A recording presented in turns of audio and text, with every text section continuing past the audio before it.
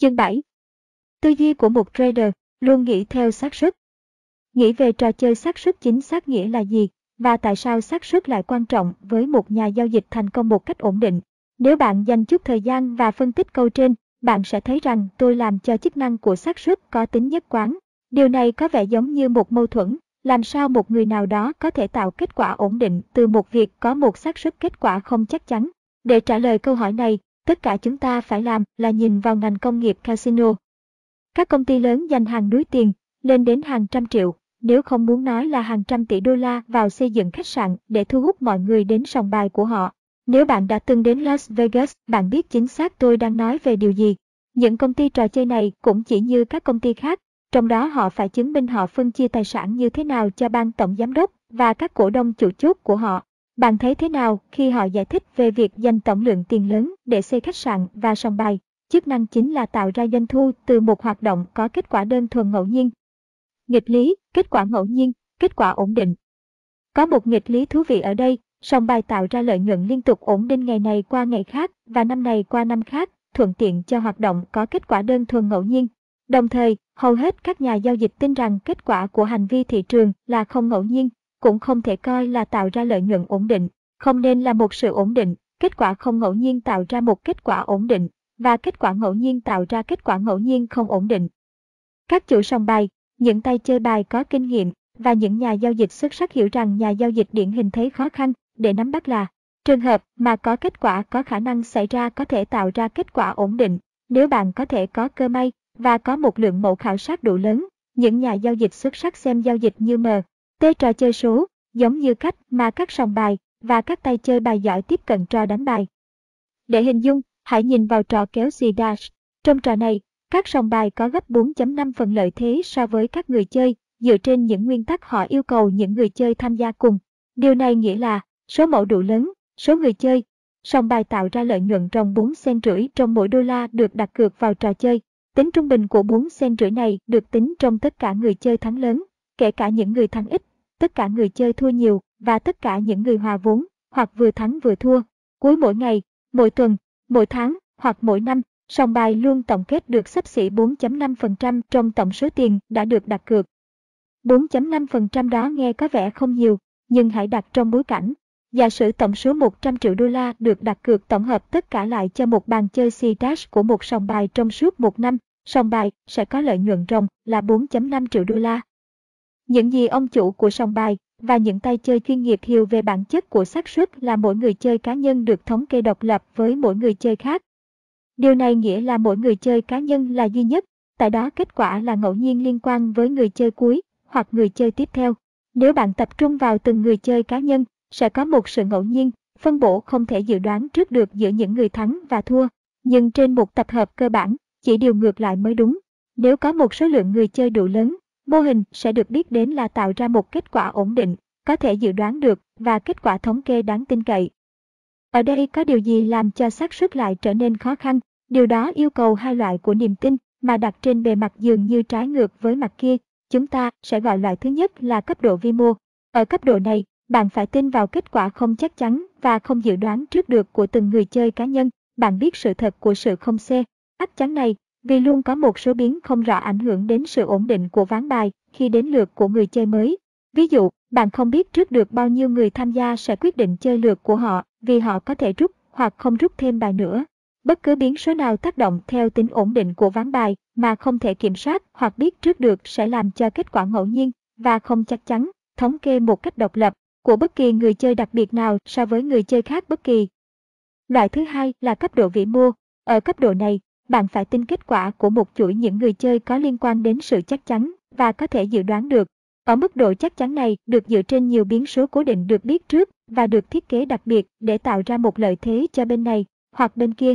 Những biến số cố định tôi đang đề cập đến là những quy tắc của trò chơi. Như vậy, ngay cả khi không biết hoặc không thể biết trước được, trừ khi bạn là người có năng lực siêu nhiên, trình tự của những ván thắng và thua, bạn có mối liên hệ chắc chắn rằng nếu có đủ người chơi, bất cứ ai có lợi thế cuối cùng sẽ thắng nhiều hơn thua. Mức độ của sự chắc chắn là chức năng tốt của điểm lợi thế. Đó là khả năng tin tưởng vào việc không dự đoán trước được ở cấp độ vi mô và đồng thời tin vào khả năng dự đoán được của trò chơi ở cấp độ vĩ mô làm cho sòng bài Và các tay chơi bài chuyên nghiệp chơi hiệu quả và thành công. Niềm tin của họ vào sự duy nhất của mỗi người chơi ngăn họ dính líu tới sự nỗ lực vô ích của việc cố dự đoán kết quả của từng tay chơi. Họ đã từng tìm hiểu và hoàn toàn chấp nhận thực tế rằng họ không biết điều gì sẽ xảy ra tiếp theo. Quan trọng hơn nữa, họ không cần biết mục đích để kiếm tiền một cách ổn định. Vì họ không biết điều gì xảy ra tiếp theo, họ không đặt bất cứ ý nghĩa đặc biệt nào, cảm xúc hoặc nói khác đi là với từng người chơi cá nhân, vòng quay bánh xe hay lắc xúc xắc. Nói cách khác, họ không bị bối rối bởi những kỳ vọng phi thực tế về những gì sắp xảy ra. Cái tôi của họ cũng không đòi hỏi theo cách phải làm cho họ đúng. Kết quả là rất dễ để tập trung giữ lại và quản lý cơ may của họ một cách hoàn hảo, trong khi đó lại làm cho họ ít phạm những sai lầm tốn kém. Họ chỉ thư giãn vì họ cam kết và sẵn sàng để cho các xác suất, điểm lợi thế của họ, chơi cho họ. Tất cả đều biết rằng, nếu điểm lợi thế của họ đủ tốt và số lượng đủ lớn, họ rõ ràng sẽ là người chiến thắng. Những nhà giao dịch xuất sắc sử dụng cùng chiến lược suy nghĩ như sòng bài và những tay chơi bài chuyên nghiệp.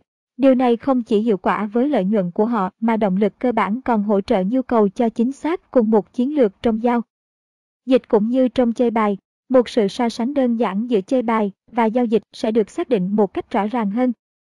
Trước tiên, nhà giao dịch, người chơi bài và sòng bài đều thỏa thuận rằng những biến số đã biết và chưa biết tác động đến kết quả của từng giao dịch hoặc từng ván bài. Trong chơi bài, những biến số đã biết là quy tắc của trò chơi. Trong giao dịch, những biến số đã biết, từ quan điểm của những nhà giao dịch cá nhân, là những kết quả phân tích thị trường của họ. Phân tích thị trường tìm thấy mô hình của những hành vi trong tập hợp những hành động của tất cả mọi người tham gia vào một thị trường. Chúng ta biết rằng những cá nhân sẽ hành động theo cùng một cách trong những tình huống và hoàn cảnh tương tự, hết lần này qua lần khác, tạo ra những mô hình của hành vi có thể nhìn thấy được. Tương tự, các nhóm cá nhân tương tác với một nhóm khác, ngày qua ngày, tuần qua tuần cũng tạo ra những mô hình hành vi lặp lại chính họ. Tập hợp những mô hình hành vi này có thể được khám phá và được xác định sau đó bằng cách sử dụng những công cụ phân tích như đường xu hướng, đường dịch chuyển trung bình, đô thị dao động, hoặc sự đảo chiều. Chỉ kể tên một vài trong số hàng ngàn những công cụ luôn có sẵn cho bất kỳ nhà giao dịch nào. Mỗi công cụ phân tích sử dụng một chuỗi tiêu chuẩn để xác định những ranh giới của từng mô hát. NH hành vi được xác định, chuỗi tiêu chuẩn và ranh giới được xác định là những biến số thị trường đã biết của nhà giao dịch. Những biến số đó dành cho nhà giao dịch cá nhân, cũng là các quy tắc của trò chơi dành cho sòng bài và người chơi bài. Theo đó, những công cụ phân tích của nhà giao dịch là những biến số đã biết đặt những cơ may thành công, điểm lợi thế vào bất kỳ giao dịch nào theo ý thích của nhà giao dịch, giống cách mà các quy tắc của trò chơi đặt cược vận may của sòng bài. Thứ hai, chúng ta biết rằng trong chơi bài một số biến không biết hoạt động trên kết quả của từng ván chơi. Trong trò xì dash, những ẩn số là được chia trong ván bài và làm sao người chơi chọn chơi theo lượt của họ. Trong trò xúc xắc, đó là cách con xúc xắc quay. Và trong trò quay số, đó tổng lực áp dụng để quay bánh xe. Tất những ẩn số này tác động lên kết quả của mỗi lần chơi riêng biệt, theo cách mà làm cho mỗi lần chơi được thống kê độc lập với bất kỳ ván chơi riêng lẻ nào, theo đó tạo ra một sự phân phối ngẫu nhiên giữa những lần thắng và thua. Giao dịch cũng bao gồm một số ẩn số hành động theo kết quả của bất kỳ mô hình hành vi đặc biệt mà một nhà giao dịch có thể xác định và sử dụng như điểm lợi thế của họ. Trong giao dịch, ẩn số là tất cả những nhà giao dịch khác có tiềm năng tham gia vào thị trường để đặt hoặc thoát một giao dịch. Mỗi giao dịch góp phần vào vị thế của thị trường tại bất kỳ thời điểm nào, nghĩa là mỗi nhà giao dịch hành động theo một niềm tin về những gì cao và thấp, đóng góp vào tập hợp mô hình hành vi được thể hiện vào thời điểm đó. Nếu có một mô hình có thể nhận biết, và nếu những biến số được sử dụng để xác định mô hình phù hợp với định nghĩa về một điểm lợi thế của một nhà giao dịch đặc biệt, thì chúng ta có thể nói rằng thị trường đang tạo ra cho nhà giao dịch một cơ hội để mua giá thấp hoặc bán giá cao dựa trên sự xác định của nhà giao dịch. Giả định nhà giao dịch nắm cơ hội để tạo lợi thế và đặt một lệnh giao dịch, nhân tố nào sẽ xác định liệu thị trường có đi theo đúng hướng của điểm lợi thế của nhà giao dịch hay đi ngược lại? Câu trả lời là hành vi của những nhà giao dịch khác. Tại thời điểm nhà giao dịch đặt một lệnh giao dịch, và sau bao lâu nhà giao dịch chọn giữ lại lệnh đó, những nhà giao dịch khác sẽ tham gia vào thị trường đó. Họ sẽ hành động theo niềm tin về những gì cao và thấp, ở bất cứ thời điểm nào. Một số phần trăm các nhà giao dịch khác sẽ đóng góp vào một kết quả ưa thích của điểm lợi thế của nhà giao dịch của chúng ta, và sự tham gia của một số phần trăm những nhà giao dịch sẽ phủ nhận điểm lợi thế của họ. Không có cách nào để biết lợi thế những người khác sẽ hành xử thế nào và hành vi của họ sẽ tác động đến giao dịch của họ thế nào. Do đó kết quả của giao dịch là không chắc chắn. Thực tế là, kết quả của mọi giao dịch hợp lệ, quyết định tác động theo một cách nào đó đến hành vi tiếp theo của những nhà giao dịch khác tham gia vào thị trường đó, làm cho kết quả của tất cả những lệnh giao dịch là không chắc chắn. Khi tất cả các nhà giao dịch có một kết quả không chắc chắn, cũng giống trò đánh bài, mỗi giao dịch phải thống kê độc lập với giao dịch tiếp theo, giao dịch sau đó hoặc bất kỳ giao dịch nào trong tương lai, ngay cả khi nhà giao dịch có thể sử dụng cùng một chuỗi những biến số đã biết để xác định điểm lợi thế của họ cho từng giao dịch.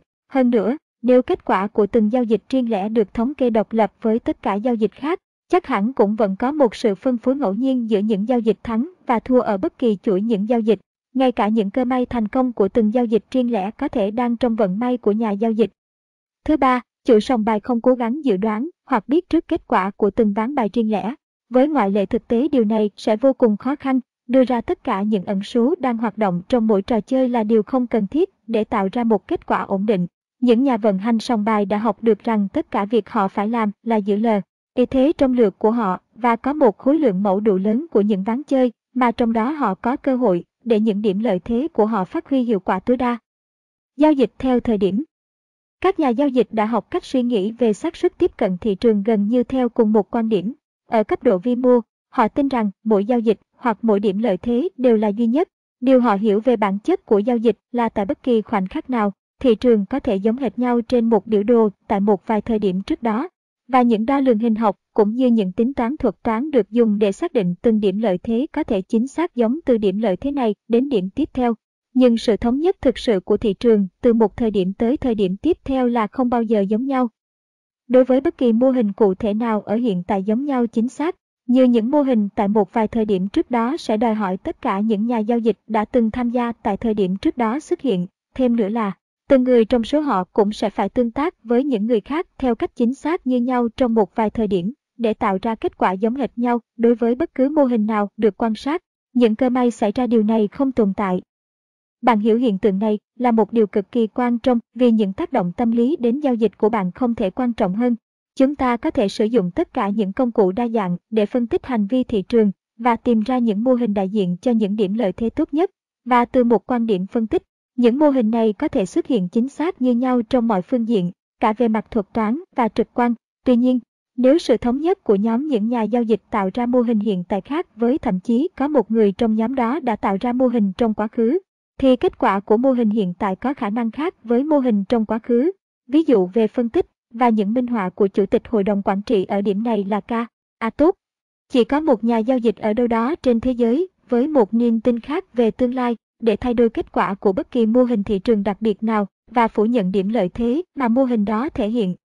Đặc điểm cơ bản nhất của hành vi thị trường là từng khoảnh khắc hiện tại của tình huống thị trường, từng khoảnh khắc hiện tại của mô hình hành vi, và từng khoảnh khắc hiện tại của điểm lợi thế là luôn luôn xảy ra duy nhất kết quả của riêng nó, độc lập với tất cả những cái khác. Tính duy nhất nghĩa là chuyện gì cũng có thể xảy ra, hoặc những gì chúng ta biết, kỳ vọng, hoặc dự đoán, hoặc những gì chúng ta không biết, không thể biết, trừ khi chúng ta có linh cảm đặc biệt. Một dòng chảy liên tục của những biến số đã biết và những ẩn số tạo ra một môi trường xác suất mà chúng ta không biết chắc chuyện gì sẽ xảy ra tiếp theo. Câu cuối này có vẻ khá hợp lý, thậm chí là rõ ràng, nhưng có một vấn đề lớn ở đây là hoàn toàn không logic hoặc không rõ ràng.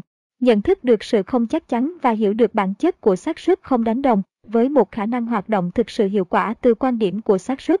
Nghĩ về xác suất có thể rất khó để nắm bắt, vì tư duy của chúng ta không tự nhiên xử lý thông tin theo cách này, mà ngược lại, tư duy của chúng ta làm cho chúng ta nhận ra những gì chúng ta biết, và những gì chúng ta biết là một phần trong quá khứ của chúng ta, trong khi đó trên thị trường mọi khoảnh khắc đều là mới và duy nhất, dù thậm chí có thể có một vài điểm tương đồng đã từng xảy ra trong quá khứ.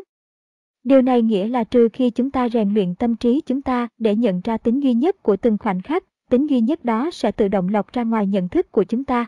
Chúng ta sẽ chỉ nhận ra những gì chúng ta biết trừ ra bất kỳ thông tin nào đã bị ngăn lại bởi nỗi sợ của chúng ta, những thứ khác sẽ vẫn không xuất hiện. Điểm mấu chốt là có một vài mức độ của tinh xảo về suy nghĩ trong xác suất có thể làm cho một số người cân nhắc về tất cả sự cố gắng để thống nhất vào hệ thống tinh thần của họ như một chiến lược chức năng suy nghĩ. Rất nhiều nhà giao dịch không thực sự hiểu điều này, kết quả là họ giả thuyết một cách sai lầm rằng họ đang nghĩ về xác suất, vì họ có một vài mức độ hiểu biết về những khái niệm của xác suất. Tôi đã từng làm việc với hàng trăm những nhà giao dịch họ giả thuyết một cách sai lầm về những gì họ đã nghĩ về xác suất, nhưng không phải. Đây là một ví dụ của một nhà giao dịch tôi đã từng làm việc cùng, đó là Bob. Bob có một chứng chỉ về cố vấn trong giao dịch, CTA. Bob quản lý gần 50 triệu đô la trong các khoản đầu tư, anh ta làm trong nghề gần 30 năm. Anh ta đã tới một trong các cuộc hội thảo của tôi vì anh ta không bao giờ có khả năng tạo ra hơn 12 đến 18% lợi nhuận một năm trên tổng số tiền anh ta được quản lý. Tỷ lệ lợi nhuận này là hợp lý, nhưng Bob đã cảm thấy vô cùng bất mãn vì những khả năng phân tích của anh ta gợi ý rằng anh ta nên đạt 150% đến 200% lợi nhuận hàng năm. Tôi sẽ tả về Bob như một người sành sỏi về bản chất của xác suất. Nói cách khác, anh ta hiểu về những khái niệm, nhưng anh ta không hiểu cách vận hành từ một góc độ của xác suất. Rất nhanh sau khi tham dự buổi hội thảo, anh ta gọi cho tôi xin một vài lời khuyên. Đây là một trích từ nhật ký của tôi được viết ngay sau cuộc nói chuyện điện thoại. Ngày 28 tháng 9 năm 2005, Bob đã gọi cho tôi với một vấn đề. Anh ta đặt một lệnh ở giữa và đặt điểm cắt lỗ tại giá thị trường. Thị trường đã giao dịch 1/3 đường đi đến điểm cắt lỗ của anh ta và sau đó quay lại điểm đặt lệnh khi mà anh ta đã quyết định thoát khỏi giao dịch đó. Gần như ngay lập tức sau khi anh ta thoát lệnh, giao dịch đã đi thêm 500 điểm theo hướng của giao dịch này. Nhưng tất nhiên anh ta đã thoát lệnh thị trường. Anh ta đã không hiểu chuyện gì đã xảy ra. Đầu tiên, tôi đã hỏi anh ta rủi ro là gì. Anh ta không hiểu sao tôi lại hỏi anh ta như thế. Anh ta thừa nhận rằng anh ta chấp nhận rủi ro vì đã đặt điểm cắt. Ồ, tôi trả lời rằng chỉ vì anh ta đã đặt điểm cắt lỗ không có nghĩa là anh ta thực sự chấp nhận rủi ro của giao dịch. Có nhiều điều có thể là rủi ro như mất tiền, sai lầm, không hoàn hảo, vân vân, tùy thuộc vào động lực cơ bản của giao dịch. Tôi nhấn mạnh rằng niềm tin của một người luôn được bộc lộ ra bằng những hành động của họ. Chúng ta có thể giả thiết rằng anh ta có một niềm tin về một nhà giao dịch kỷ luật là luôn xác định rủi ro và luôn đặt điểm cắt lỗ. Và vì vận hành niềm tin đó anh ta đã làm theo như một nhà giao dịch kỷ luật. Nhưng một người có thể đặt điểm cắt lỗ và đồng thời không tin rằng anh ta sẽ dừng lại hoặc giao dịch đó sẽ hoạt động chống lại anh ta cho lĩnh vực đó. Theo cách anh ta đã miêu tả tình huống, với tôi có vẻ như giống chính xác những gì đã diễn ra với anh ta. Khi anh ta đặt lệnh, anh ta không tin anh ta sẽ dừng lại. Anh ta cũng không tin thị trường sẽ giao dịch chống lại anh ta. Trên thực tế, anh ta đã rất kiên quyết rằng khi thị trường quay lại điểm vào lệnh của anh ta thoát lệnh để trừng phạt thị trường với một cảnh báo với thái độ tao sẽ cho mày thấy dù thị trường chỉ diễn ra chống lại anh ta chỉ một điểm. Sau khi tôi nhấn mạnh điều này cho Bob, anh ta đã nói chính xác anh đã có thái độ đó khi anh ta thoát lệnh. Anh ta đã nói anh ta đợi giao dịch đặc biệt này nhiều tuần rồi và khi thị trường cuối cùng ở điểm này, anh ta đã nghĩ sẽ ngay lập tức đảo chiều. Tôi trả lời bằng cách nhắc anh ta hãy nhìn vào kinh nghiệm như cách nhấn mạnh đơn giản về điều gì đó mà anh ta cần học hỏi. Điều tiên quyết để nghĩ về xác suất chính là bạn chấp nhận rủi ro, vì nếu bạn không chấp nhận, bạn sẽ không muốn đối mặt với những khả năng rằng bạn không chấp nhận nếu và khi xác suất xảy ra. Khi bạn luyện tập cho tâm trí bạn nghĩ về xác suất nghĩa là bạn đã hoàn toàn chấp nhận tất cả các xác suất mà không có cản trở hay mâu thuẫn bên trong, và bạn luôn làm điều để cân nhắc về những lực lượng không biết rõ. Nghĩ theo cách này là gần như là không thể tê. Khi bạn đã từng làm cho tinh thần của bạn hoạt động một cách cần thiết để cho qua đi của nhu cầu muốn biết điều gì sẽ xảy ra tiếp theo hoặc nhu cầu phải chính xác trong từng giao dịch. Trên thực tế, mức độ mà bạn nghĩ là bạn biết, thừa nhận bạn biết, hoặc theo bất cứ cách nào cần để biết chuyện gì sẽ xảy ra, đó đồng nghĩa với mức độ bạn sẽ thất bại như một nhà giao dịch. Các nhà giao dịch đã từng học để nghĩ về xác suất tự tin với toàn bộ thành công của họ, vì họ đặt họ vào mọi giao dịch phù hợp với định nghĩa về một điểm lợi thế. Họ không cố thử chọn những điểm lợi thế mà họ nghĩ hay giả định, hoặc tin là sẽ hiệu quả và giao dịch tại những điểm đó. Họ cũng không tránh những điểm lợi thế mà vì lý do nào đó họ nghĩ hay giả định hoặc tin rằng những điểm đó không hoạt động hiệu quả. Nếu họ đã từng làm một trong những điều này, họ sẽ mâu thuẫn với niềm tin của họ về tình huống của khoảnh khắc hiện tại luôn là duy nhất, tạo ra một sự phân phối ngẫu nhiên giữa thắng và thua trong bất kỳ chuỗi những điểm lợi thế nào. Họ đã từng học, thường là khá đau đớn, rằng họ không biết trước những điểm lợi thế nào sẽ hiệu quả và cái nào không hiệu quả. Họ đã ngừng việc cố gắng đoán trước kết quả. Họ đã thấy rằng tận dụng mỗi điểm lợi thế, họ tăng thêm độ lớn của những giao dịch trong mẫu khảo sát của họ. Trong đó cho mỗi điểm lợi thế họ sử dụng cơ hội phong phú để chơi theo cơ may của họ, chỉ giống như các sòng bài. Mặt khác, tại sao bạn nghĩ các nhà giao dịch không thành công lại bị ám ảnh với phân tích thị trường? Họ khao khát cảm giác của sự chắc chắn rằng những phân tích sẽ xuất hiện để tạo cho họ những cơ hội. Mặc dù trong một vài trường hợp thì những phân tích đúng và cho họ cơ hội, nhưng sự thật thì những nhà giao dịch điển hình kiểu này muốn luôn đúng ở tất cả những giao dịch riêng lẻ. Họ nóng lòng cố gắng để tạo ra điều gì chắc chắn mà không hề tồn tại. Điều trớ trêu là nếu họ hoàn toàn chấp nhận thực tế rằng sự chắc chắn không tồn tại, họ sẽ tạo ra sự chắc chắn mờ. Họ mong muốn, họ sẽ hoàn toàn chắc chắn rằng sự chắc chắn không tồn tại. Khi bạn đạt được sự chấp nhận hoàn toàn về điều không chắc chắn của mỗi điểm lợi thế và tính duy nhất của từng khoảnh khắc, sự tức giận hay buồn phiền với giao dịch của bạn sẽ chấm dứt. Hơn nữa, bạn sẽ không dễ phạm sai lầm trong tất cả giao dịch điển hình, mà làm giảm khả năng ổn định trong các giao dịch và phá hủy cảm giác tự tin của bạn. Ví dụ, không xác định rủi ro trước khi vào một lệnh cho đến nay là lỗi chung nhất của tất cả những sai lầm trong giao dịch, và bắt đầu toàn bộ quá trình giao dịch từ một quan điểm không thích hợp. Thực tế rõ ràng là bất cứ điều gì cũng có thể xảy ra, sẽ không tạo ra cảm giác hoàn hảo để quyết định trước khi thực hiện một giao dịch những gì thị trường phải nhìn, nghe hoặc cảm thấy giống như để nói với bạn rằng điểm lợi thế của bạn không hoạt động. Vậy tại sao nhà giao dịch điển hình không quyết định để làm điều đó hoặc làm điều đó trong từng thời điểm riêng biệt? Tôi đã từng đưa ra câu trả lời cho bạn ở chương trước, nhưng có nhiều hơn thế và cũng có một số logic tế nhị có liên quan, nhưng câu trả lời là đơn giản. Nhà giao dịch điển hình không muốn xác định trước rủi ro khi vào một lệnh vì họ không tin điều đó là cần thiết. Cách duy nhất họ có thể tin là điều đó là không cần thiết là nếu họ tin họ biết chuyện gì sẽ xảy ra tiếp theo. Lý do họ tin rằng họ biết chuyện gì sẽ xảy ra chỉ vì họ không muốn vào lệnh cho đến khi họ tin chắc rằng họ đúng.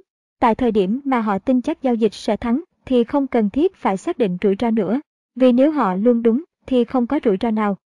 Các nhà giao dịch điển hình đi qua bài tập về thuyết phục bản thân rằng họ luôn đúng trước khi họ đặt một lệnh, vì sự lựa chọn thay thế, bị sai, đơn giản là không chấp nhận được. Hãy nhớ rằng tâm trí chúng ta là một sợi dây tập hợp kết nối.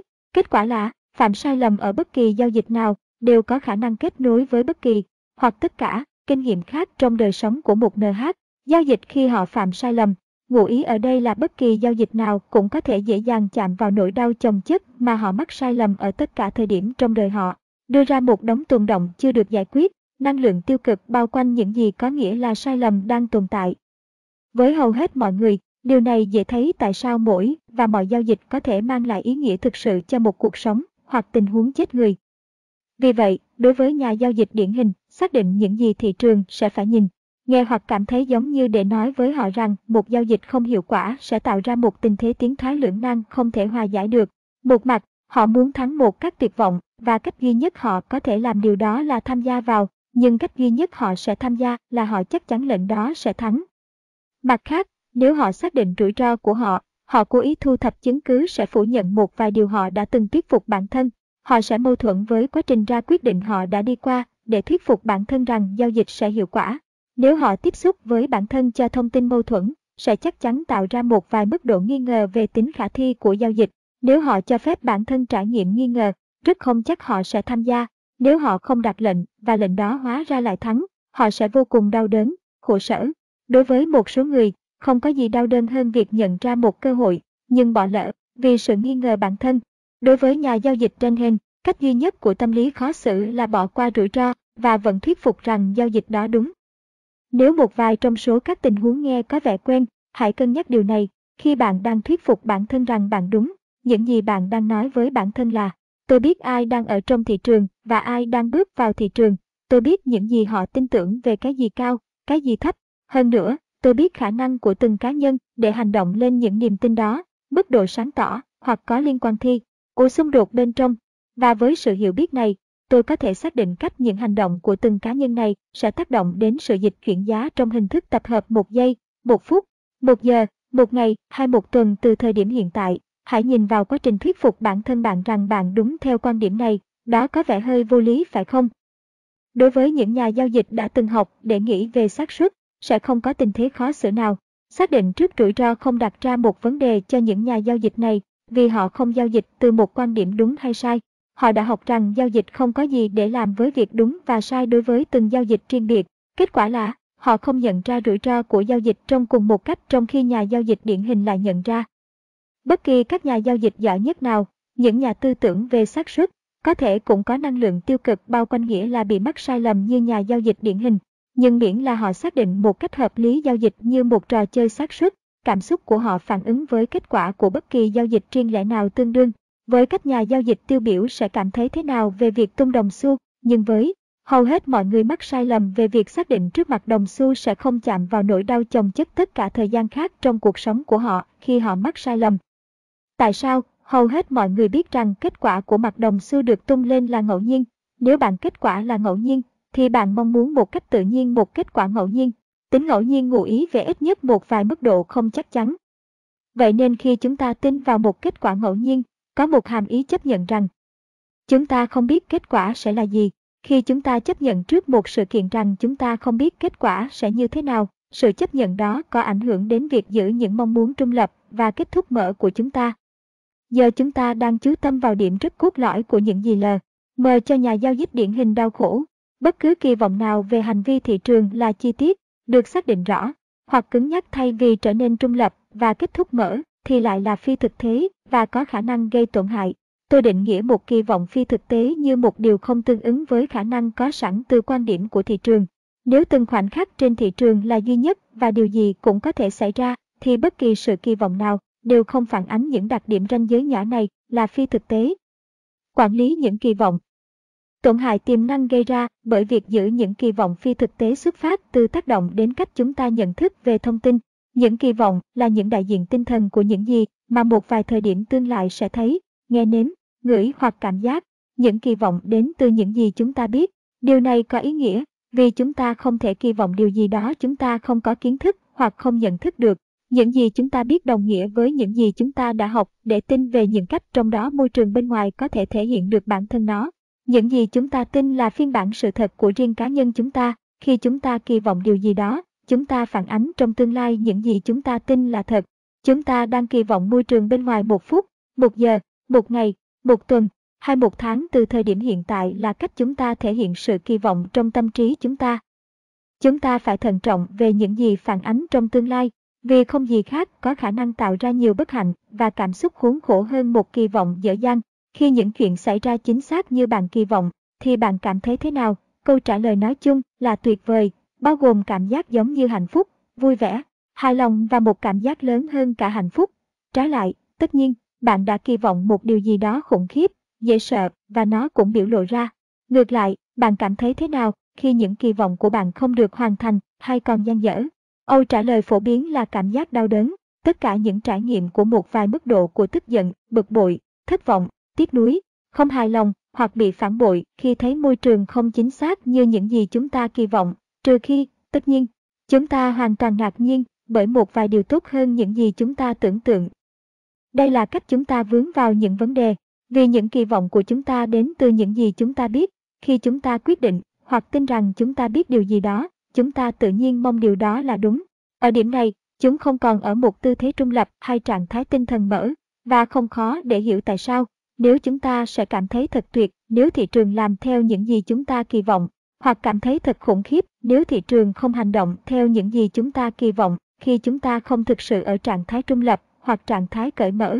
Có một chút mâu thuẫn là ảnh hưởng của niềm tin đằng sau những kỳ vọng sẽ gây ra cho chúng ta nhận thấy thông tin thị trường theo một cách khẳng định những gì chúng ta kỳ vọng. Chúng tự nhiên cảm thấy tốt. Và cơ chế ngăn chặn nỗi đau sẽ bảo vệ chúng ta từ thông tin không xác nhận những gì chúng ta kỳ vọng, giữ chúng ta từ cảm giác xấu. Như tôi đã từng đề cập, tâm trí chúng ta được thiết kế để giúp chúng ta tránh cả nỗi đau thể chất và tinh thần. Những cơ chế tránh nỗi đau tồn tại cả ở cấp độ có ý thức và tiềm thức. Ví dụ, nếu một vật tiến về phía đầu bạn, bạn phản ứng theo bản năng là ra khỏi đường đi, né tránh không đòi hỏi một quá trình ra quyết định có ý thức. Mặt khác, nếu bạn nhìn rõ đồ vật và có thời gian suy nghĩ về lựa chọn phương án, bạn có thể quyết định tóm lấy vật đó, lấy tay bắt lấy đồ vật hoặc cúi đầu xuống.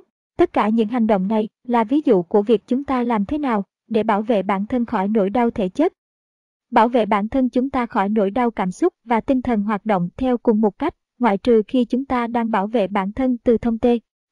Ví dụ, thị trường thể hiện thông tin về nó và có khả năng dịch chuyển theo một hướng cụ thể.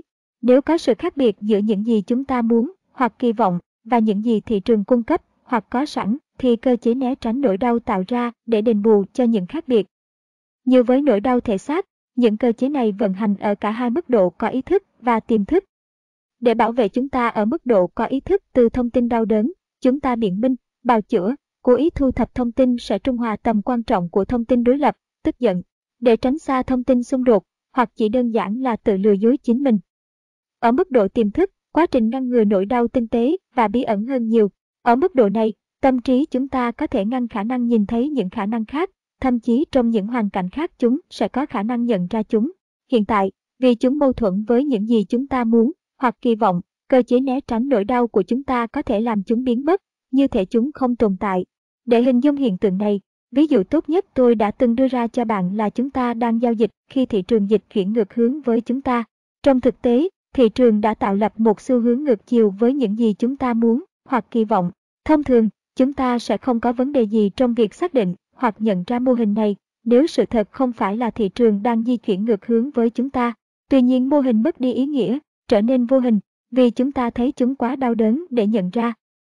Để tránh nỗi đau, chúng ta thu hẹp sự tập trung chú ý của chúng ta vào thông tin mà tránh cho chúng ta đau đớn, dù đó là nỗi đau không đáng kể hoặc rất nhỏ. Trong khi đó, thông tin xác định rõ sự hiện diện một xu hướng và cơ hội để giao dịch theo hướng của xu hướng đó trở nên vô hình. Xu hướng không biến mất từ thực tiễn vật chất, nhưng khả năng nhận ra của chúng ta biến mất. Cơ chế tránh nỗi đau ngăn khả năng xác định và biểu đạt những gì thị trường đang vận hành như một xu hướng. Xu hướng sau đó sẽ vô hình cho đến khi thị trường hoặc đảo chiều lại theo hướng của chúng ta, hoặc chúng ta buộc phải thoát khỏi giao dịch vì áp lực mất quá nhiều tiền trở nên không thể chịu nổi. Không phải cho đến khi chúng ta thoát khỏi giao dịch hoặc thoát khỏi nguy hiểm mà xu hướng mới xuất hiện trở nên rõ ràng, như các cơ hội kiếm tiền bằng giao dịch theo cùng xu hướng. Đây là một ví dụ hoàn hảo của sự nhận thức muộn 20 đến 20. Tất cả những phân biệt mà nếu không được nhận thức để trở nên rõ ràng sau thực tế, thì không có bất cứ điều gì bảo vệ chúng ta từ tâm trí của chúng ta. Tất cả chúng ta đều có khả năng tham gia vào việc tự bảo vệ mình, đó là cơ chế tránh nỗi đau, vì chúng có chức năng tự nhiên theo cách mà tâm trí chúng ta hoạt động. Có thể có những khi chúng ta đang bảo vệ bản thân khỏi thông tin mà có khả năng khơi lên những vết thương đã ăn sâu, hoặc cơn khủng hoảng tinh thần mà chúng ta chưa thực sự sẵn sàng đối mặt, hoặc không có kỹ năng hoặc các nguồn lực thích hợp để đối phó. Nhưng thường xuyên hơn, cơ chế tránh nỗi đau của chúng ta chỉ bảo vệ chúng ta khỏi thông tin sẽ xác định rằng những kỳ vọng của chúng ta không tương ứng với những gì có sẵn từ góc độ của môi trường. Đây là nơi cơ chế tránh nỗi đau của chúng ta làm hại chúng ta, đặc biệt là những nhà giao dịch. Để hiểu được khái niệm này, hãy hỏi bản thân bạn điều chính xác về thông tin thị trường là sự đe dọa. Đó là sự đe dọa vì thị trường thực sự thể hiện thông tin tiêu cực như một đặc điểm vốn có theo cách nó tồn tại không? Có vẻ giống như cách đó, nhưng ở mức độ cơ bản nhất, những gì thị trường cho chúng ta nhận ra những điểm lên và những điểm xuống, hoặc những thanh lên và thanh xuống. Những điểm lên và xuống này tạo thành những mô hình thể hiện những điểm lợi thế. Bây giờ, có phải những điểm hay những mô hình này tạo thành những năng lượng tiêu cực không? Hơn nữa, đó có thể chắc chắn theo cách đó, nhưng từ quan điểm của thị trường thông tin là trung lập. Mỗi điểm lên, điểm xuống hoặc mô hình đều chỉ là thông tin, nói cho chúng ta đó là vị trí của thị trường. Nếu bất kỳ thông tin nào có năng lượng tiêu cực như một đặc điểm có sẵn theo cách nó tồn tại, thì không phải mỗi người khi tiếp xúc thông tin đều sẽ nếm trải nỗi đau tinh thần. Ví dụ, nếu cả bạn và tôi đều bị đánh vào đầu bằng một vật cứng, có lẽ sẽ không khác biệt nhiều về cách chúng ta sẽ cảm thấy. Chúng ta đều cảm thấy đau. Bất cứ bộ phận nào của cơ thể chúng ta tiếp xúc với một vật cứng với một mức độ lực nào đó sẽ gây ra cho bất cứ ai với một hệ thống thần kinh bình thường trải qua nỗi đau. Chúng ta chia sẻ kinh nghiệm vì cơ thể chúng ta được xây dựng theo cùng một cách cơ bản. Nỗi đau là một phản ứng sinh lý tự động để tác động với một vật thể hữu hình. Thông tin dưới dạng của những từ ngữ hoặc cử chỉ thể hiện bằng môi trường, hoặc điểm lên và xuống thể hiện bằng thị trường có thể chỉ như nỗi đau bị một vật cứng đập vào đầu. Nhưng có một sự khác biệt quan trọng giữa thông tin và vật cứng. Thông tin không phải là vật hữu hình, thông tin không bao gồm những nguyên tử và phân tử. Để trải nghiệm khả năng ảnh hưởng của thông tin, dù tiêu cực hay tích cực, cũng đòi hỏi một sự diễn giải. Chúng ta diễn giải về những chức năng của tính duy nhất của cơ cấu tinh thần của chúng ta. Cơ cấu tinh thần của mọi người là duy nhất vì hai lý do cơ bản. Thứ nhất, tất cả chúng ta được sinh ra với hành vi mã hóa gen và đặc điểm cá nhân khác nhau làm cho chúng ta có những nhu cầu khác nhau so với những người khác. Tiêu cực hay tích cực thế nào và mức độ môi trường gì phản ứng với những nhu cầu tạo ra những trải nghiệm duy nhất đối với mỗi cá nhân. Thứ hai, tất cả mọi người tiếp xúc với những lực lượng đa dạng của môi trường. Một trong số những lực lượng giống từ người này đến cá thể tiếp theo, nhưng không ai là giống hệt như nhau. Nếu bạn xem xét con số của khả năng chúng ta có thể được sinh ra kết hợp với đặc điểm mã hóa gen cá nhân, trong mối quan hệ gần như đa dạng vô tận của những lực luo, môi trường chúng ta có thể gặp trong suốt cuộc đời của chúng ta, thì không khó để thấy tại sao lại không có khung tinh thần chung phổ biến cho mọi người. Không giống cơ thể chúng ta có điểm chung về cấu trúc phân tử để trải nghiệm nỗi đau thể chất, không có tư duy phổ biến để đảm bảo cho chúng ta rằng chúng ta sẽ chia sẻ khả năng ảnh hưởng tiêu cực hoặc tích cực của thông tin theo cùng một cách. Ví dụ, một vài người có thể lăng mạ bạn với ý định làm cho bạn cảm thấy nỗi đau cảm xúc. Từ góc độ của môi trường, đó là một thông tin tiêu cực. Bạn sẽ trải nghiệm những tác động có chủ ý tiêu cực này không? Không cần thiết. Bạn có thể diễn giải thông tin tiêu cực để trải nghiệm nó như một sự tiêu cực. Điều gì xảy ra nếu người này đang lăng mạ bạn bằng một ngôn ngữ mà bạn không hiểu, hoặc đang dùng những từ mà bạn không biết nghĩa? Bạn sẽ cảm thấy nỗi đau có chủ ý này không? Không cho đến khi bạn xây lên một khuôn khổ để xác định và hiểu những từ theo một cách xúc phạm. Ngay cả khi chúng ta không thể đảm bảo rằng những gì chúng ta cảm thấy sẽ tương ứng với chủ đích đằng sau sự lăng mạ. Bạn có thể có một khuôn khổ để nhận ra ý định tiêu cực, nhưng thay vào cảm giác đau, bạn phải trải qua một kiểu niềm vui sai trái. Tôi đã từng tiếp xúc với nhiều người thích chọc tức người khác với cảm xúc tiêu cực đơn giản cho mục đích giải trí của họ. Nếu trong quá trình lăng mạ tạo ra cảm giác vui, thì họ biết họ đã thành công. Một người thể hiện tình yêu đích thực là bộc lộ thông tin tích cực vào môi trường. Hãy nói rằng ý định đằng sau sự thể hiện những cảm giác tích cực này là để truyền tải, biểu lộ tình cảm và tình bằng hữu. Ở đây có bất kỳ đảm bảo nào mà người hoặc người có thông tin tích cực này đang được bày tỏ sẽ giải thích và sẽ trải qua cảm giác như vậy không? Không, không phải vậy. Một người với một cảm giác của lòng tự tôn rất thấp, hoặc một vài người đã trải nghiệm về việc giải quyết một nỗi đau và nỗi thất vọng lớn trong những mối quan hệ, sẽ thường bị hiểu lầm về sự thể hiện tình yêu chân chính như một điều gì khác. Trong trường hợp một người với lòng tự tôn rất thấp, nếu họ không tin là họ xứng đáng được yêu nhiều theo cách đó, họ sẽ thấy khó khăn, nếu không nói là không thể, để giải thích những gì họ được ban tặng như sự chân thành hoặc thực tế. Trong trường hợp thứ hai, nơi một người có một tồn đọng của nỗi đau và sự thất vọng lớn trong những mối quan hệ, một người có thể dễ dẫn đến tin rằng sự thể hiện tình yêu đích thực là cực kỳ hiếm, nếu không nói là không tồn tại, và sẽ có thể giải thích tình huống, hoặc là như một vài người đang muốn điều gì đó hoặc đang cố tận dụng lợi thế của họ trong một vài cách. Tôi chắc chắn rằng tôi không phải tiếp tục đưa ra những ví dụ đã rõ của tất cả những cách có thể hiểu nhầm về những gì một vài người đang cố giao tiếp với chúng ta hoặc làm thế nào, mà những gì chúng ta thể hiện cho một ai đó có thể bị giải thích sai và trải nghiệm theo những cách hoàn toàn ngoài ý muốn của chúng ta. Điều mà tôi đề cập đến là mỗi cá nhân sẽ xác định, giải thích, và vì thế trải nghiệm bất cứ thông tin nào mà họ đã tiếp xúc theo cách duy nhất mà họ sở hữu. Ở đây không có cách nào theo tiêu chuẩn để trải nghiệm những gì môi trường có thể cung cấp thông tin, không biết đó là tích cực, trung lập hay tiêu cực, đơn giản vì không có chuẩn mực khung nào cho tinh thần về việc nhận thức thông tin. Hãy suy nghĩ như những nhà giao dịch, thị trường cung cấp cho chúng ta một vài điều để nhận ra ở từng thời điểm. Theo một cách nào đấy, bạn có thể nói rằng thị trường đang giao tiếp với chúng ta. Nếu chúng ta bắt đầu với một giả thiết rằng thị trường không tạo ra thông tin tiêu cực như một đặc điểm có sẵn của cách nó tồn tại, chúng ta có thể thắc mắc và giải đáp câu trả lời điều gì làm cho thông tin có chất lượng tiêu cực. Nói cách khác, nguy cơ của nỗi đau chính xác đến từ đâu? Nếu không phải đến từ thị trường, thì nó phải đến từ cách chúng ta xác định và giải thích thông tin có sẵn, xác định và giải thích thông tin L. Một chức năng của những gì chúng ta bảo đảm chúng ta biết, hoặc những gì chúng ta tin là đúng. Nếu những gì chúng ta biết hoặc tin là thực tế đúng đắn, và chúng ta sẽ không tin nếu nó không đúng, thì khi chúng ta bộc lộ niềm tin tại một vài thời điểm tương lai như một sự kỳ vọng, chúng ta tự nhiên mong muốn điều đó là đúng. Khi chúng ta kỳ vọng là đúng, bất kỳ thông tin nào không xác nhận phiên bản sự thật của chúng ta tự động trở thành nguy cơ. Bất cứ thông tin có tiềm năng là mối nguy cũng có khả năng bị chặn lại, bị bóp méo hoặc giảm ý nghĩa bằng cơ chế tránh nỗi đau của chúng ta. Đó là đặc điểm đặc trưng của cách mà tâm trí chúng ta hoạt động, có thể thực sự làm hại cho chúng ta. Giống những nhà giao dịch, chúng ta không có khả năng làm cho cơ chế tránh nỗi đau của chúng ta giới hạn chúng ta từ những gì thị trường đang giao tiếp với chúng ta về những gì có sẵn theo cách của những cơ hội tiếp theo đến, đi, thêm hoặc bớt từ một vị trí, chỉ vì đang làm điều gì đó mà chúng ta không muốn hoặc không kỳ vọng. Ví dụ, khi chúng ta đang theo dõi thị trường, bạn hiếm khi hoặc thậm chí đang giao dịch, không có ý định làm gì hết, làm việc gì đó với những điểm lên hoặc xuống của thị trường, vì bạn cảm thấy tức giận, thất vọng, nản lòng, mơ hồ, hoặc bị phản bội. Không, lý do là không phải đặt cược gì cả. Bạn đơn giản đang quan sát thông tin nói với bạn rằng thị trường ở vào thời điểm đó.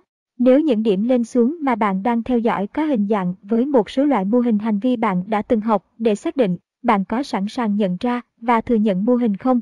Có, với một vài lý do, không có gì phải đặt cược. Không có gì phải đặt cược, vì không có kỳ vọng, bạn không có dự định về những gì bạn tin, giả thiết hoặc nghĩ rằng bạn biết về thị trường trong một vài thời điểm trong tương lai. Kết quả là, không có điều gì sai hoặc đúng, vì vậy thông tin không có khả năng tạo ra một nguy cơ hoặc chất lượng tiêu cực. Không có kỳ vọng đặc biệt, bạn không đặt ra bất kỳ ranh giới nào vào việc thị trường có thể biểu thị như thế nào. Không có bất kỳ ranh giới tinh thần nào, bạn sẽ làm cho bản thân luôn sẵn sàng nhận ra mọi thứ bạn đã tìm hiểu về bản chất của những cách thị trường dịch chuyển. Không có gì cho cơ chế tránh nỗi đau của bạn phải loại trừ, bóp méo, hoặc giảm giá trị từ nhận thức của bạn đối với yêu cầu để bảo vệ bạn. Trong các cuộc hội thảo của tôi luôn hỏi những người tham gia cách để giải quyết nghịch lý chính tiếp theo trong giao dịch. Trong trường hợp nào thì một nhà giao dịch phải học cách làm thế nào vừa nghiêm khắc và vừa linh động, mềm mỏng trong cùng một thời điểm? Câu trả lời là, chúng ta phải nghiêm khắc với những quy tắc của chúng ta và chúng ta linh động với những kỳ vọng của chúng ta. Chúng ta cần nghiêm khắc với những quy tắc của chúng ta, do đó chúng ta đạt được một cảm giác về việc tin chính mình có thể làm và sẽ luôn làm được. Bảo vệ chúng ta trong một môi trường mà có một vài ranh giới, chúng ta cần linh động trong những kỳ vọng của chúng ta, vì thế ta có thể nhận ra, với một mức độ sáng tỏ và khách quan lớn nhất, những gì thị trường đang giao tiếp với chúng ta từ quan điểm của thị trường. Tại điểm này, có thể sẽ nói rằng nhà giao dịch điển hình sẽ làm điều ngược lại. Họ linh động trong những quy tắc của họ và nghiêm khắc với những kỳ vọng của họ, đủ để thấy thú vị. Càng nghiêm khắc với những kỳ vọng, họ càng hoặc là bẻ cong, vi phạm hoặc phá vỡ những quy tắc của họ theo yêu cầu để thích nghi với sự miễn cưỡng của họ, để từ bỏ những gì họ muốn với những gì thị trường đang tạo ra. Loại bỏ rủi ro cảm xúc. Để loại bỏ rủi ro cảm xúc của giao dịch, bạn phải trung hòa những kỳ vọng của bạn về những gì thị trường sẽ làm hoặc không làm tại bất kỳ thời điểm hoặc bất kỳ tình huống nào. Bạn có thể làm được điều này bằng cách sẵn sàng nghĩ từ góc độ của thị trường. Ở mức độ tập hợp, điểm lợi thế của bạn có thể thấy rất hoàn hảo trong mọi mặt, nhưng ở mức độ cá nhân, tất cả nhà giao dịch có tiềm năng tác động một lực lên sự dịch truy, nơi giá có thể phủ nhận kết quả tích cực của điểm lợi thế đó. Để nghĩ về xác suất, bạn phải tạo một khung tinh thần hoặc khuôn khổ tư duy cố định với những nguyên tắc cơ bản của một môi trường xác suất. Một tư duy xác suất gắn liền với giao dịch ổn định với 5 sự thật cơ bản. 3.1 Chuyện gì cũng có thể xảy ra. 3.2 Để kiếm được tiền thì bạn không cần phải biết chuyện gì sẽ xảy ra tiếp theo trên thị trường. 3.3 Khi bạn đã xác định điểm lợi thế để vào lệnh, thì sẽ có kết quả ngẫu nhiên giữa những lệnh thắng và những lệnh thua. 3.4 Một điểm lợi thế đơn giản chỉ là cái điểm mà khả năng xác suất sẽ xảy ra cao hơn so với điểm khác. 3.5 Mọi khoảnh khắc trên thị trường đều là độc nhất vô nhị, sẽ chẳng có lần nào giống lần nào. Hãy nhớ rằng khả năng để trải nghiệm nỗi đau cảm xúc đến từ cách bạn xác định và diễn đạt thông tin bạn tiếp cận. Khi bạn chấp nhận 5 sự thật cơ bản này, những kỳ vọng của bạn sẽ luôn phù hợp với thực tế tâm lý của môi trường thị trường. Với những kỳ vọng phù hợp, bạn sẽ loại bỏ khả năng xác định và biểu đạt thông tin thị trường, hoặc như một nỗi đau, hoặc như một nguy cơ, và theo cách đó bạn trung hòa rủi ro cảm xúc của giao dịch một cách hiệu quả. Ý tưởng là tạo ra một trạng thái tinh thần thoải mái, chấp nhận hoàn toàn thực tế rằng luôn luôn có một lực lượng vô danh vận hành trên thị trường. Khi bạn làm cho những thực tế này thành một phần chức năng đầy đủ của hệ thống niềm tin của bạn, phần sáng suốt của tâm trí bạn sẽ bảo vệ những thực tế này giống cách bảo vệ bất kỳ niềm tin nào khác bạn đang nắm giữ về bản chất của giao dịch. Điều này nghĩa là, ít nhất ở mức độ sáng suốt, tư duy của bạn sẽ tự động bảo vệ chống lại ý tưởng hoặc khái niệm rằng bạn có thể biết chắc điều gì xảy ra tiếp theo. Đó là một sự đối lập với niềm tin, mà mỗi giao dịch là sự kiện duy nhất với một kết quả không chắc chắn và ngẫu nhiên trong mối quan hệ với bất kỳ giao dịch nào khác trong quá khứ. Và trong cùng một thời điểm, để tin rằng bạn biết chắc chắn điều gì sẽ xảy ra tiếp theo và để kỳ vọng điều đó là đúng. Nếu bạn thực sự tin một kết quả không chắc chắn, thì bạn cũng phải kỳ vọng rằng bất cứ điều gì gần như cũng có thể xảy ra. Mặt khác, thời điểm bạn để tâm trí bạn giữ lại khái niệm rằng bạn biết, bạn ngừng xem xét về tất cả những ẩn số, tư duy của bạn không muốn, để bạn có cả hai cách. Nếu bạn tin bạn biết một vài điều, khoảnh khắc đó đã không còn là duy nhất. Nếu thời điểm không là duy nhất, thì mọi thứ đều đã biết, hoặc có thể biết, vậy nên, không có điều gì là không biết. Tuy nhiên, thời điểm bạn ngừng phân tích những gì bạn không biết hoặc không thể biết về tình hình thay vì sẵn sàng nhận ra những gì thị trường đang cung cấp, bạn làm cho bản thân bị mắc sai lầm như tất cả những nhà giao dịch điển hình. Ví dụ, nếu bạn thực sự tin về một kết quả không chắc chắn, bạn sẽ cân nhắc việc đặt lệnh mà không xác định rủi ro của bạn trước không. Có khi nào bạn sẽ do dự trong việc cắt lỗ? Nếu bạn thực sự tin bạn không biết những sai lầm nào về giao dịch giống như bắn súng trước hiệu lệnh, làm thế nào bạn có thể dự đoán được một tín hiệu mà chưa từng xuất hiện trên thị trường nếu bạn không được thuyết phục rằng bạn sẽ bị lỡ giao dịch đó? Tại sao bạn lại để một giao dịch thắng thành một giao dịch thua, hoặc không có một hệ thống về cách kiếm lời, nếu bạn không được thuyết phục rằng thị trường sẽ đi theo hướng không rõ ràng của bạn? Tại sao bạn do dự để đặt lệnh hoặc không giao dịch, trừ khi bạn được thuyết phục rằng đó là một giao dịch thua khi thị trường quay lại điểm đặt lệnh ban đầu của bạn? Tại sao bạn sẽ phá vỡ quy tắc quản lý tiền của bạn bởi giao dịch quá lớn với vị trí tương quan với vốn chủ sở hữu của bạn, hoặc dùng sai của cảm xúc để chịu một giao dịch thua, nếu bạn quả quyết rằng bạn có một điều gì đó chắc chắn? Cuối cùng, nếu bạn thực sự tin vào một sự phân phối ngẫu nhiên giữa những giao dịch thắng và thua, bạn có bao giờ cảm thấy thị trường phản bội bạn? Nếu bạn tung đồng xu và đoán đúng, bạn sẽ không nhất thiết kỳ vọng phải đúng ở lần tung tiếp theo đơn giản vì bạn đã đúng ở lần tung trước. Bạn cũng không mong chờ để bị sai ở lần tung tiếp theo nếu bạn đã từng sai ở lần tung trước. Vì bạn tin vào một sự phân phối ngẫu nhiên giữa trình tự của mặt sách và mặt ngửa, những kỳ vọng của bạn sẽ sắp xếp hoàn hảo với thực tế của tình hình. Bạn sẽ chắc chắn thích mình là đúng. Và nếu bạn đúng thì điều đó thật tuyệt vời. Nhưng nếu bạn sai, thì bạn sẽ cảm thấy đồng xu phản bội bạn, vì bạn biết và chấp nhận rằng những ẩn số tác động đến kết quả. Những ẩn số có nghĩa là không có điều gì của quá trình suy nghĩ hợp lý của bạn cũng có thể cân nhắc, xem xét trước đồng xu, trừ khi bạn hoàn toàn chấp nhận rằng bạn không biết. Kết quả là, có ít nếu không nói là không có khả năng để trải nghiệm những loại nỗi đau cảm xúc xuất hiện khi bạn cảm thấy bị phản bội. Giống như một nhà giao dịch, khi bạn đang kỳ vọng một kết quả ngẫu nhiên, bạn sẽ luôn có ít ngạc nhiên với những gì thị trường hành động, ngay cả khi nếu thị trường tuân theo chính xác với định nghĩa của bạn về một điểm lợi thế và bạn kết thúc với một giao dịch thắng. Tuy nhiên, mong muốn một kết quả ngẫu nhiên không có nghĩa là bạn không thể sử dụng toàn bộ lý luận và phân tích khả thi để dự định về một kết quả, hoặc bạn không thể đoán điều gì sẽ xảy ra tiếp theo, hoặc có một linh cảm hoặc cảm giác về kết quả, vì bạn có thể làm vậy. Hơn nữa, bạn có thể đúng trong từng trường hợp, bạn chỉ không thể kỳ vọng là bạn đúng. Và nếu bạn đúng, bạn không thể kỳ vọng rằng lần đúng trước đó sẽ hiệu quả với lần tiếp theo, ngay cả khi tình huống có thể thấy, nghe hay cảm giác chính xác giống như nhau. Bất cứ điều gì bạn đang nhận ra khoảnh khắc hiện tại trên thị trường sẽ không bao giờ chính xác như một vài kinh nghiệm trước đó tồn tại trong môi trường tinh thần của bạn. Nhưng đó không có nghĩa là tư duy của bạn, như một đặc điểm tự nhiên của cách tư duy vận hành, không muốn cố gắng để làm hai việc đúng, sẽ có những tương đồng giữa khoảnh khắc hiện tại và một điều mà bạn biết từ trong quá khứ. Nhưng những tương đồng này chỉ cho bạn một vài thứ hoạt động hiệu quả với việc đặt tỷ lệ thành công theo vận may của bạn. Nếu bạn tiếp cận giao dịch từ quan điểm mà bạn không biết điều gì sẽ xảy ra tiếp theo, bạn sẽ né tránh khuynh hướng tự nhiên của tư duy là làm cho khoảnh khắc hiện tại giống như một vài kinh nghiệm trước đó. Có vẻ như không tự nhiên để làm vậy, bạn không thể để một vài kinh nghiệm trước đó, hoặc là tiêu cực, hoặc là cực kỳ tích cực, ra lệnh cho trạng thái tinh thần của bạn. Nếu bạn làm điều đó, thì sẽ rất khó khăn, nếu không nói là không khả thi, để nhận ra thị trường đang giao tiếp cái gì từ góc độ của thị trường. Khi tôi đặt một lệnh, tất cả những gì tôi kỳ vọng là một điều gì đó sẽ xảy ra. Bất kể có tốt thế nào tôi nghĩ đó là điểm lợi thế. Tôi không kỳ vọng điều gì hơn đối với thị trường đang dịch chuyển, hoặc thể hiện nó theo một vài cách.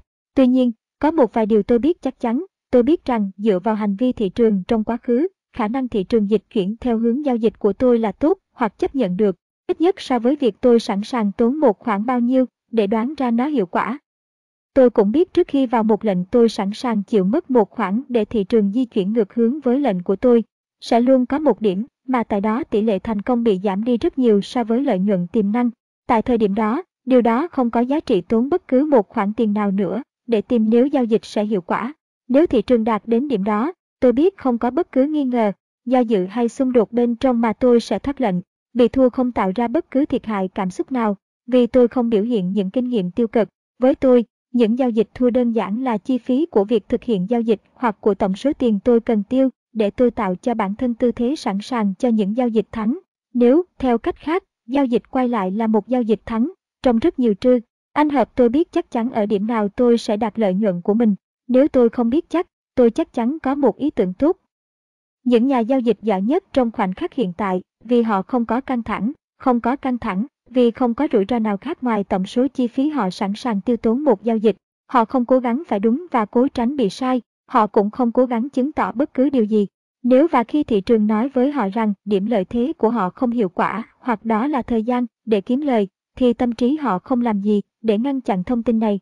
Họ hoàn toàn chấp nhận những gì thị trường ban tặng cho họ và họ chờ điểm lợi thế tiếp theo.